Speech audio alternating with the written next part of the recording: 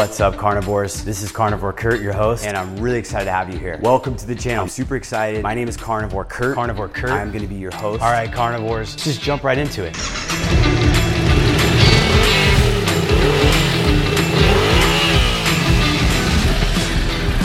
The number one key to doing the carnivore diet, I've really transformed both how I feel, look, just experience life. And I think that the carnivore diet is a tremendously powerful tool for a lot of individuals who are suffering from anxiety, autoimmune Share disease. it with someone who's interested in the carnivore diet. Let's spread the word. Let's get this out to people. Let's help others understand more about this and see the bigger picture. Guys, that was a score.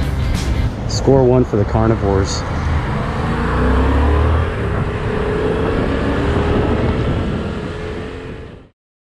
On this video, we're going to talk about 4 mistakes that I think people are still making on the carnivore diet going into 2020. These are mistakes that I learned personally for myself from researching and writing my book that I released a couple weeks back, from reading The Carnivore Code by my good buddy, Dr. Paul Saladino, Shawn Baker's book, The Carnivore Diet, and also just from personal experience in interacting more and more with the community. So these are the 4 mistakes that I think are really the big ones people make. You can reference that video I put together where we did 4 mistakes that people are making on the carnivore diet. And this one's rehashed. It's a little bit changed up, so you're gonna see some new stuff, but I think it's gonna be really valuable and it's gonna give you some great insight into how to avoid these booby traps and do the carnivore diet in the optimal way. So in the previous version of this video, I said that there were really 4 mistakes that people are making, and I think these are pretty accurate for the majority of us. The first one is they're not getting enough fat. The second one was about not getting enough electrolytes. The third was burning your food. This one I'm actually gonna toss out of the list. And finally, it was cheating while you're traveling. Let's get into the meat of this video and let's talk about the 4 revised mistakes that people make that I think we can really avoid with some basic planning and some thoughts. So number 1 is getting enough fat. I still think this is a huge mistake, and I think it is unfortunate that people in the community aren't really focusing on this or spreading this message, because there is so much good quality fat out there and it makes a big difference from a longevity perspective and a performance perspective. We have seen many people thrive with ketogenic diets in terms of weight loss, mental performance, and just stable energy. And we're also seeing in research that when you're in a fat-heavy diet, a fat-adapted diet that's low carbohydrate, you can activate certain longevity genes like FOXO3 and the sirtuins, and it's metabolically less oxidative to your body. Your body utilizes oxygen better. So being fat-adapted is a really great way to run when you're using the carnivore diet. And when you're on the carnivore diet and you are fat adapted, you're gonna benefit from a lot of things. The challenge is, and this is a big mistake for people, is they're loading up their meals with oils, with butter, with cheeses, eating cooked foods in different ways. That's kind of messing with the whole diet, and it's messing with their gut, and it's not making the food as bioavailable and as sort of tolerable for them to consume. So adding in proper fat is one of the best ways you can get around this mistake that people commonly make. And the way you can do it is by first understanding your macro content. So for fat, we really want to think about probably that 70 to 30% macro content. So 70% of your calories coming from fat, 30% from protein. This is gonna fit the vast majority of people that go into the carnivore diet. Some people will want more protein, especially if you're highly athletic or you're just severely malnourished on protein. And other people are gonna need less protein if they're maybe a little bit less athletic and they're dealing more with maybe long-standing metabolic health issues around weight loss or disease and diabetes, for example, and they wanna just bump up their fat intake, really drop their insulin levels, and just focus on getting heavily fat adapted and just focus on that. So how do you do this? Well, one, you gotta understand your macro content. And the way you do that is through either maybe doing journaling or getting a tracker. And I've put a video out on how to macro track. The process is pretty much free. Yes, it takes some learning. It does take a little bit of brain power to kind of incorporate that process and learn that concept.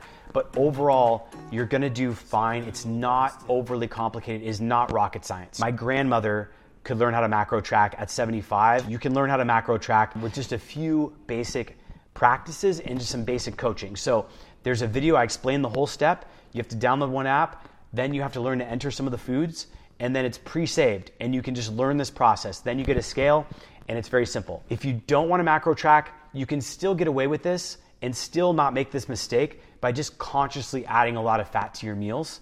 And as long as you can sort of get a feel for it and eyeball it, you're probably going to do just fine. So the other aspect is just eyeballing the fat intake and doing it proper.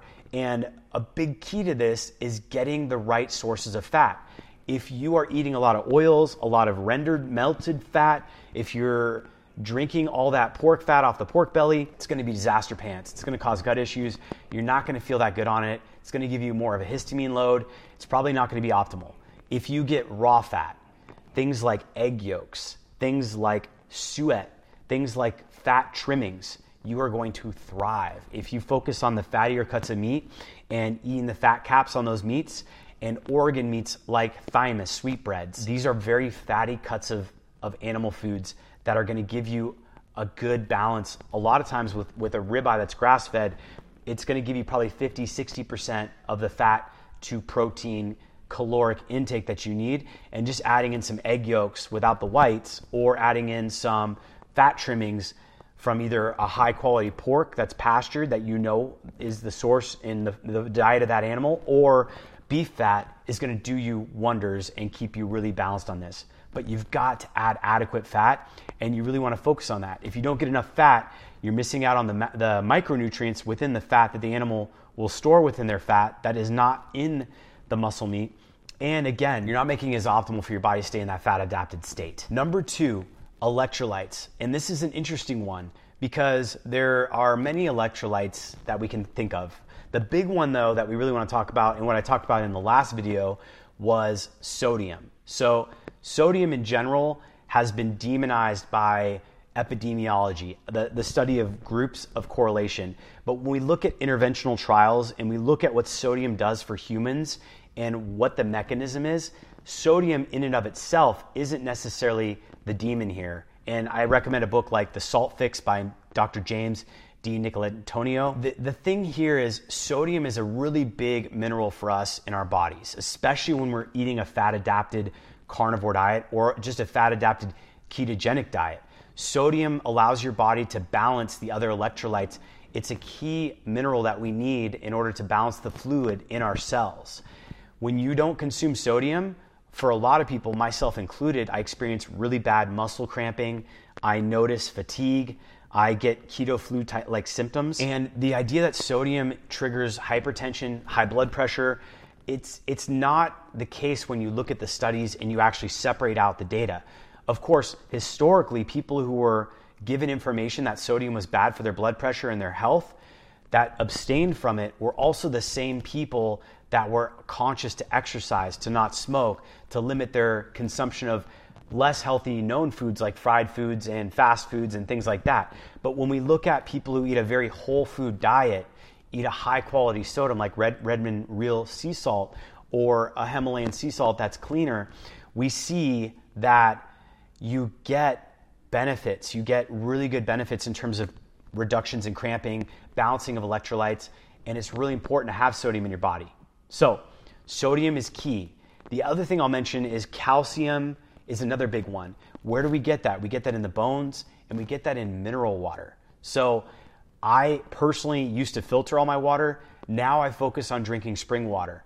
As an ancestral consistency, we probably drank mostly spring water, maybe some rainwater from time to time, but there's minerals in these waters in where they were stored, whether it was in lakes or streams, and what they got from the ground and what they passed into our bodies. And so I would recommend getting a spring water or trace minerals to add to your water if you're doing a filtered water, but you're not going to get nearly the amount of minerals you need alone from tap water. So you want to add in mineral water because it's going to bring a lot of calcium, it's going to add in magnesium, and this is probably some of the main sources of minerals we got. It's going to balance with your mood, it's going to help with your overall body's molecular systems, and it's really a big thing. One thing to note, there's a very small percentage of people who may have pre-existing conditions around diabetes, kidney failure, CKD, or hypertension. Please talk to your doctor before you go and start trucking in the loads of sodium, but this is a very small percentage of people. It should not be the general. For most people, sodium is not the enemy, and it's going to be good to add in 4 to 10 grams of sodium a day, table salt a day, to your regimen, where you're going to be getting 4 to 8 grams of sodium to your body. Now, in the original video on the four mistakes, I mentioned that the HCAs and PAHs, the heterocyclic amines and polycyclic aromatic hydrocarbons, aromatic hydrocarbons were something that was carcinogenic and toxic, and something we should really, really worry about and be avoiding. And I want to sort of update that and say that for the most part, I don't think this is nearly as big of a mistake that people are making as this third point. I think it's something to be mindful of. And I think when we look at rodent models, when we dose rodents at extremely high amounts of charred meats and charring and these compounds, they can be carcinogenic. But for the most part, the vast majority of people, grilling your steaks, it's not going to give you the amounts that we saw in these rodent models where they led to serious damages and worry. Now, my personal preference is to cook my food rare. It preserves B vitamins and water-soluble nutrients in the meats. I like my meat rare. It tastes better to me. But I do like to grill it and have some sort of cooking experience on the surface of the meat. It makes it more palatable, and I find it more delicious. So with that third point, I just want to correct it and say that I don't think it's a huge mistake, and I'm going to replace that third point with a new third point, which is to say that a lot of people are making this mistake of eating dairy. Dairy is such a triggering food for people, and it is in so many of our foods. I suspect a lot of the keto products on the market, as well as the processed market foods, has trace amounts or even substantial amounts of dairy. Cheese, unfortunately, milk, unfortunately, pretty much all these products that are made with this dairy in it is going to cause a lot of problems for a lot of people. And I think this is one of the biggest mistakes you're going to make on a carnivore diet, or even a keto diet for that matter, really any diet. I think dairy is something that ancestrally humans would consume during our massive hyper growth needed phase when we were infants and when we were babies and when we needed to consume massive calories.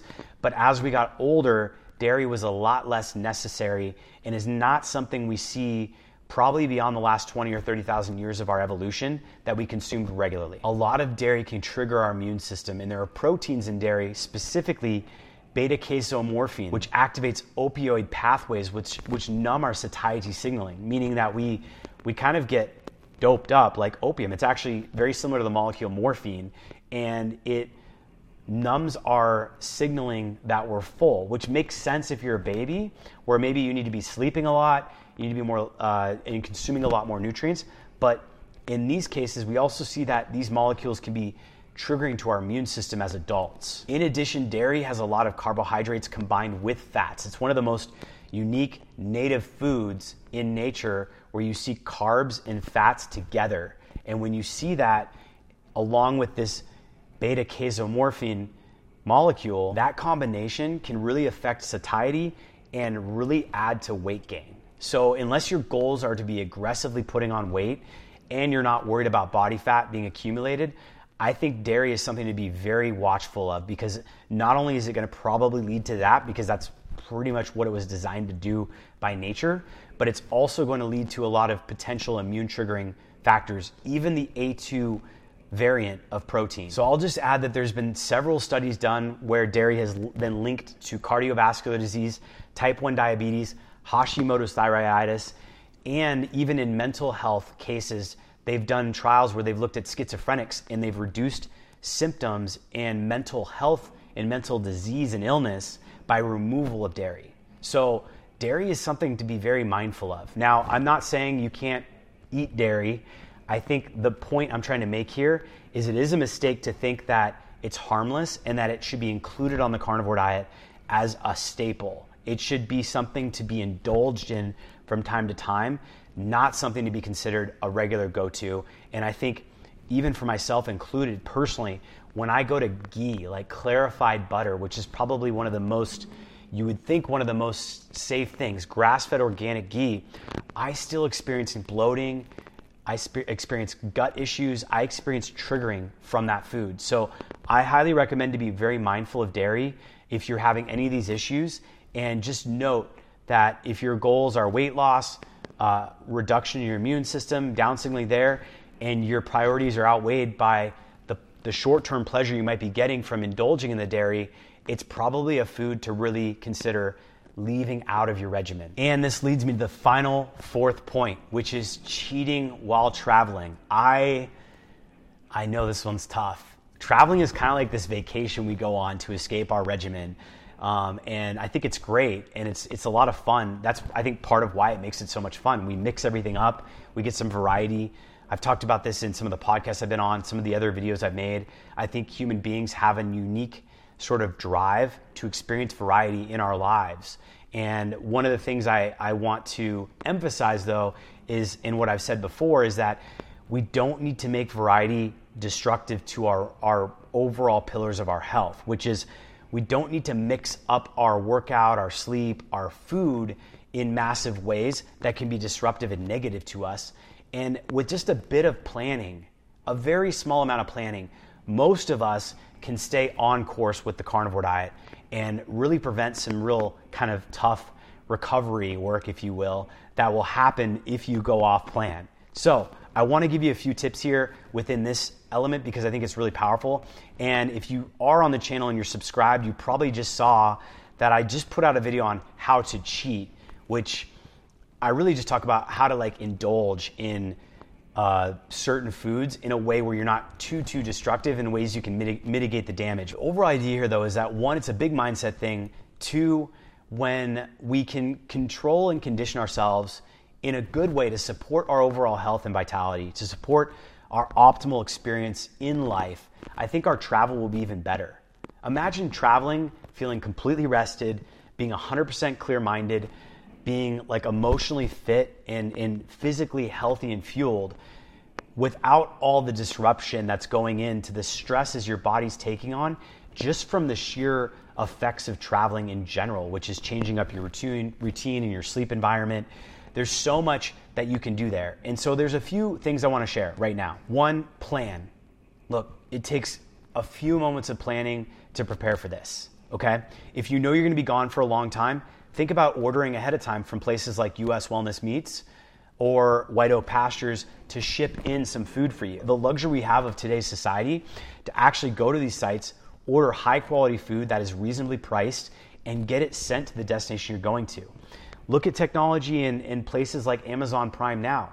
Oftentimes, I did a video on this where I was traveling. I was in a hotel with my team, and I was at a conference for a week, and we primed Now'd a Foreman grill, which we cooked food in our bathroom, and then we brought in and we primed out steaks, we primed out hot dogs that were grass-fed, grass-finished.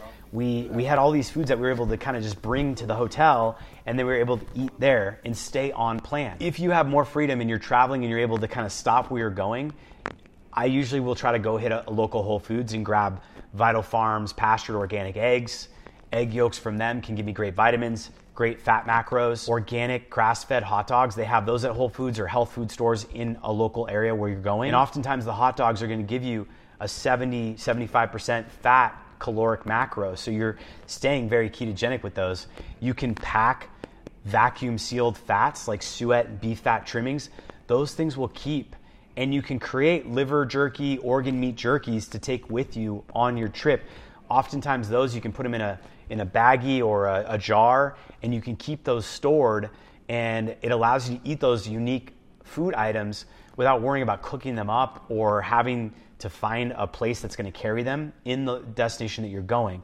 But you still get to stay on plan. And then lastly, I'll say you can even add in things like ancestral supplements where you can take these cold desiccated organs and unique foods to keep your micronutrients coming in.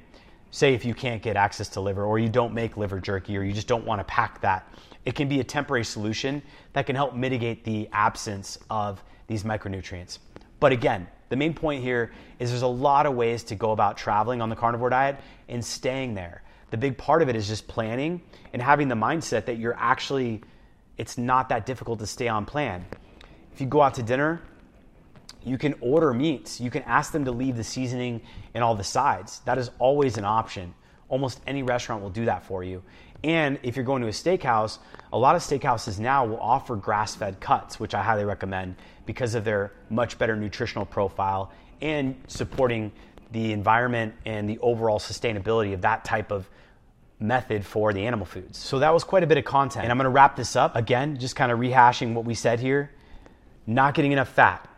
Making sure you have your electrolytes dialed in. Probably tossing out the dairy and really just dialing in your travel routine. If you're someone who likes to travel a lot, is traveling, doing a bit of planning there. But I think with all of this, you can avoid these 4 common mistakes and you can really thrive as a carnivore and stay more consistent. And then you can plan, as I talked about in that cheating video on how to cheat, you can plan for calculated indulgences and maybe take some of those tips to really help you hack those indulgences. But at the same time, it doesn't have to be something where you're at the mercy of a diet that you can't maintain. So if you made it this far, thank you very much for watching. If you're new to the channel, hit that subscribe button.